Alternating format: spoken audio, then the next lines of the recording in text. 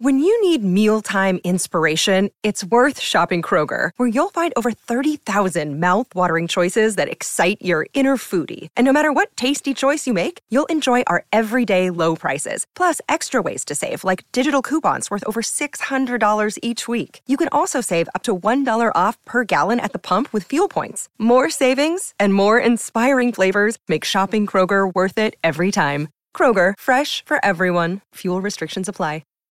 Every mythology has stories of terrifying monsters. Enormous dragons and multiple-headed serpents are not too uncommon in ancient civilization. It's these types of monsters that are normally considered the apex or the origin of all other monsters. In Mesopotamia, this title fell to the primordial deity Tiamat. However, there are also stories that would suggest she was much more than just a monster. She may have been the creator of monsters, but she was also the creator of all life. Mesopotamian mythology has various different stories of creation, and most of this we can attribute to rivalries and discrepancies between the Sumerian cities. As today's topic is Tiamat, we can examine the Enuma Elish, the Babylonian creation myth which was recovered in 1849, written on 7 clay tablets in Akkadian.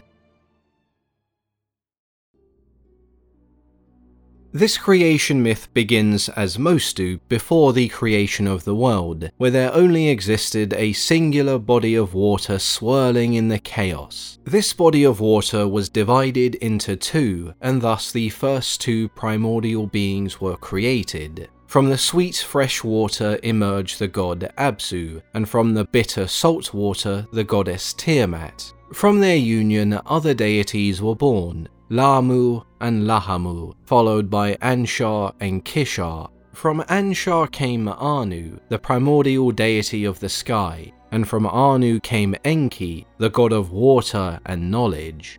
All of this new creation would change the dynamic of the world forever. The chaos caused by these children disturbed Tiamat, and over time her disapproval and contempt for her children grew and grew. Absu tried to rein his children in, but the calm that Tiamat yearned for was no longer achievable. He took his concerns to the deity Mamu, hoping that he would be able to help Tiamat come to a solution. Mamu's solution, however, was not the answer Absu was looking for. He proposed the only way to end the chaos would be to destroy all of the new gods. Absu, without an alternative course of action, agreed. His children, however, were not so oblivious and had heard of his extermination plan.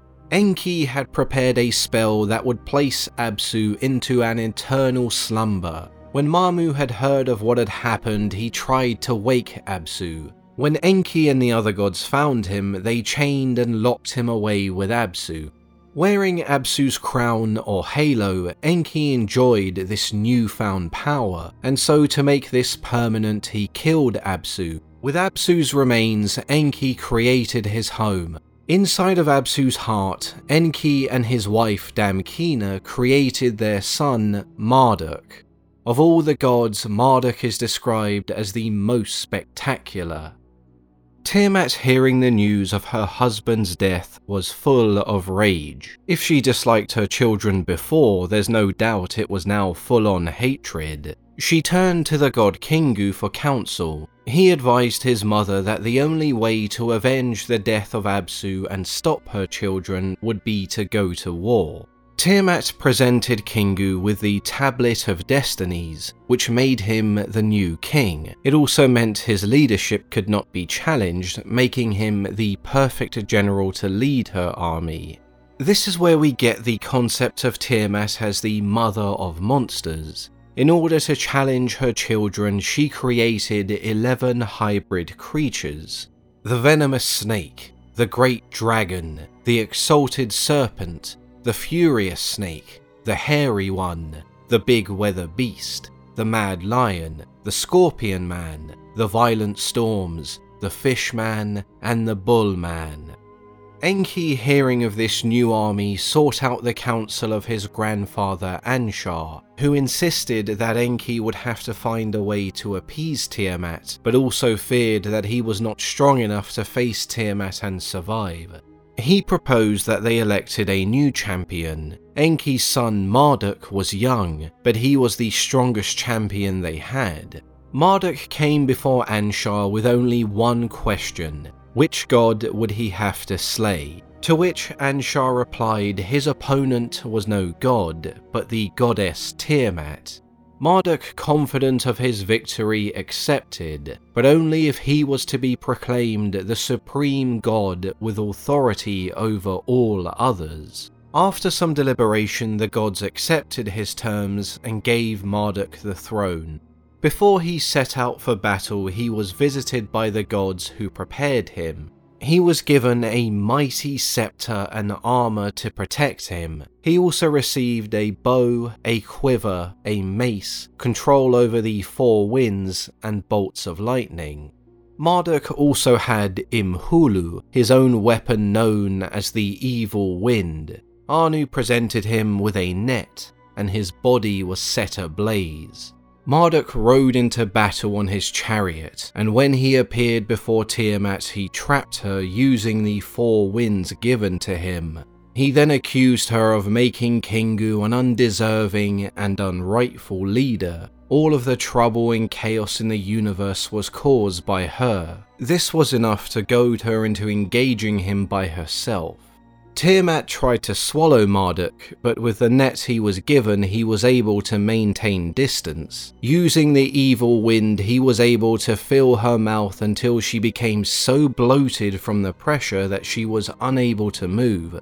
Marduk took his bow and fired an arrow at the helpless Tiamat, piercing her heart and killing the goddess. The other gods attempted to flee, but Marduk captured them. Tiamat's monstrous children were also captured using Anu's net, and they were chained away. Some accounts believe Marduk chained these creatures to his own feet as an ever-present reminder of his victory. Other accounts state that these creatures were chained at the foot of the Gate of Abzu. The Tablet of Destinies was taken away from Kingu, and Marduk took him to the Angel of Death.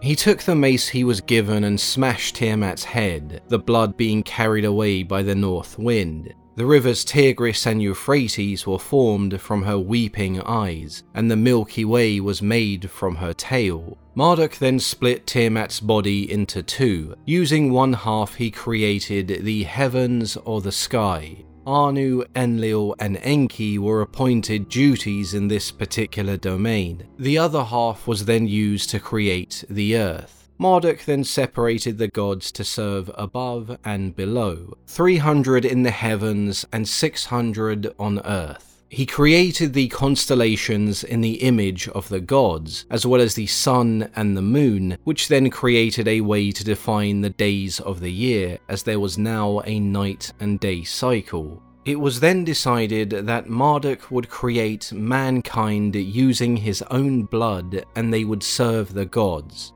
Enki and the other gods thought it would be best if a god was sacrificed instead, and so Kingu was chosen. From his blood, mankind would be created.